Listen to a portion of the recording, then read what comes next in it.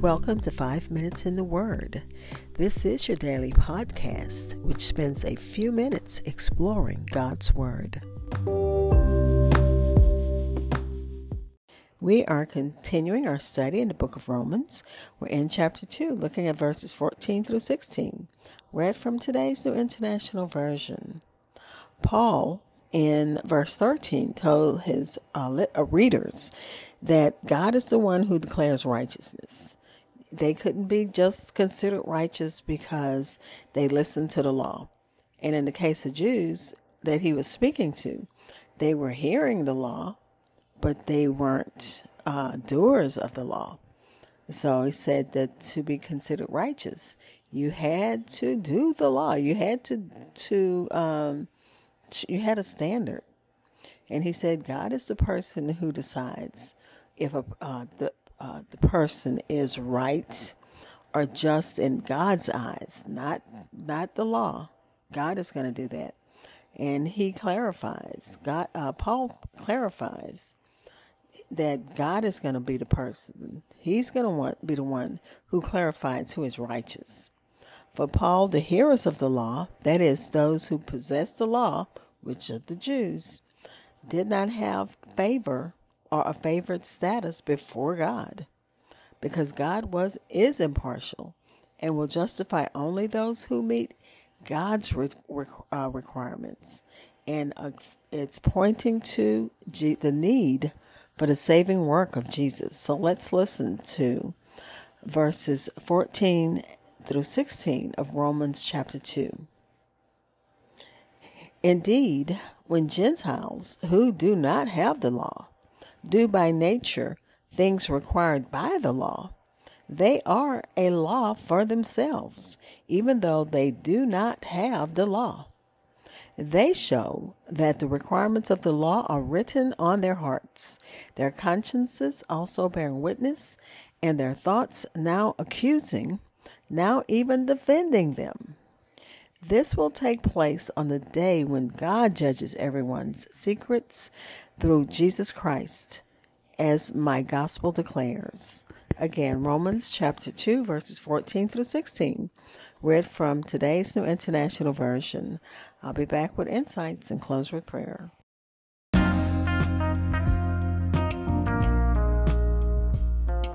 Hi, this is Hope Scott, and I pray that you are enjoying my podcast.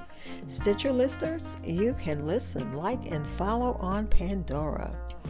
5 Minutes in the Word is available on your favorite podcast apps, including Amazon Podcast, Apple Music, Spotify, and so many others. Please like and follow 5 Minutes in the Word on Facebook and Twitter. That again was Romans chapter 2, verses 14 through 16, read from today's New International Version. And Paul is continuing to clarify who is righteous by God's standards, not by man's standards. So he's continuing that thought. He starts with a parenthetical, which is verses 14 and 15.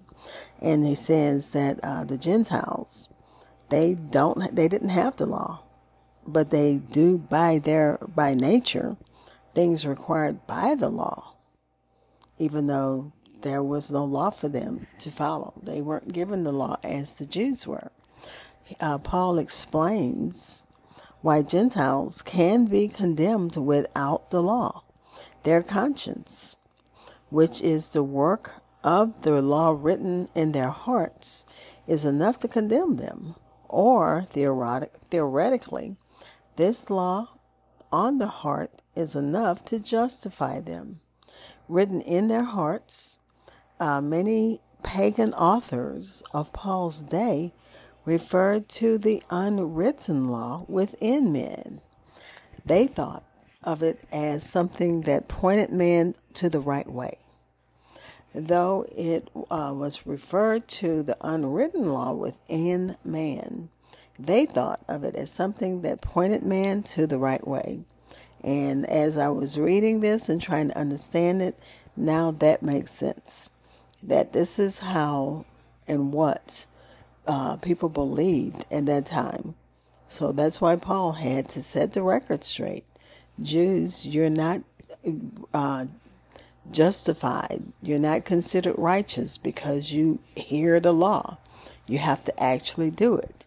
Gentiles, you don't have the law, but you instinctively do what's right. And again, it says that that they thought that something within them knew what to do, knew right from wrong, sort of like a little kid. They know. A lot of times, little kids know when they're doing right or wrong. So that's what popped into my mind. Let's see. Though it's not embodied in written law, it is in some ways more important than written law. A law to themselves does not mean that these obedient Gentiles made up their own laws, as we use the expression a law unto himself, but that they were obedient to conscience, the work of the law residing in themselves, their thoughts accusing or else excusing them. In theory, a man might be justified, excused, by obeying his conscience. Unfortunately, every man has violated his conscience, God's internal revelation to man, just as every man has violated God's written revelation. The scripture does say there's none righteous but Christ. None righteous, no, not one. While Paul says in Romans 2:14 that a Gentile may by nature do things contained in the law, he is careful to not say that a Gentile could fulfill the requirements of the law by nature. Their conscience, again, Paul points to that,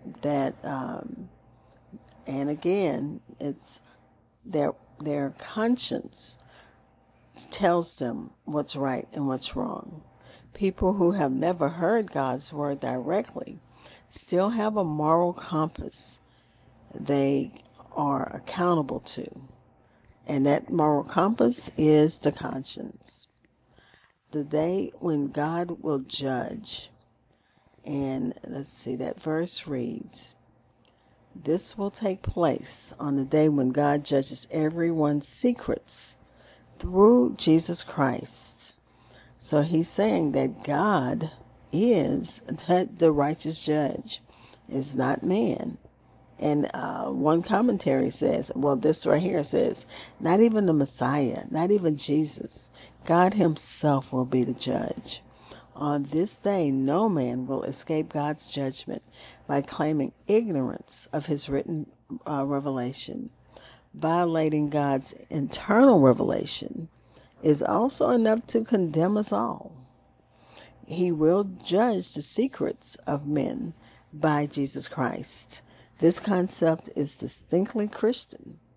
The Jews taught that God, the Father, alone would judge the world, committing judgment to no one, not even the Messiah. And then he tells them according to his gospel. Notice that the day of judgment was part of Paul's gospel. He did not shrink from declaring man's absolute accountability to God. And when I read that, I was a little confused, but now after reading the commentaries, I understand that Paul isn't saying that he's coming up with anything new. He's preaching the gospel message. The gospel Paul preached included the wonderful message that though judgment is inevitable, it will be conducted through Christ as our mediator. For those who are trusting in Christ for their righteousness, God's judgment does not include the fear of exposure and punishment. As Paul later says, joyfully, there is no condemnation for those who belong to Christ Jesus. And that last part came from Life Application Study Bible. Let's pray.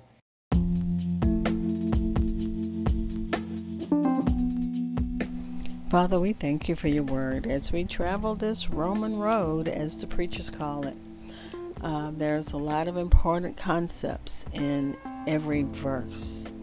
And Father, we thank you for your Son, that even at the day of judgment, that he is our mediator and you are the righteous judge. So we thank you for that. We thank you that Paul clarifies that judgment comes from you, not from man. And you judge. You are the righteous judge. Let's put it that way. We thank you for that. Father, we're praying for those who need you in a special way as we read of the ceasefire in Israel and other things that's going on around the world, including what is happening in the Ukraine and other places. And Father, we thank you for divine intervention on behalf of your children in the name of Jesus. Praying for those who need you in a special way, and then thanking you in advance for answered prayers. Amen.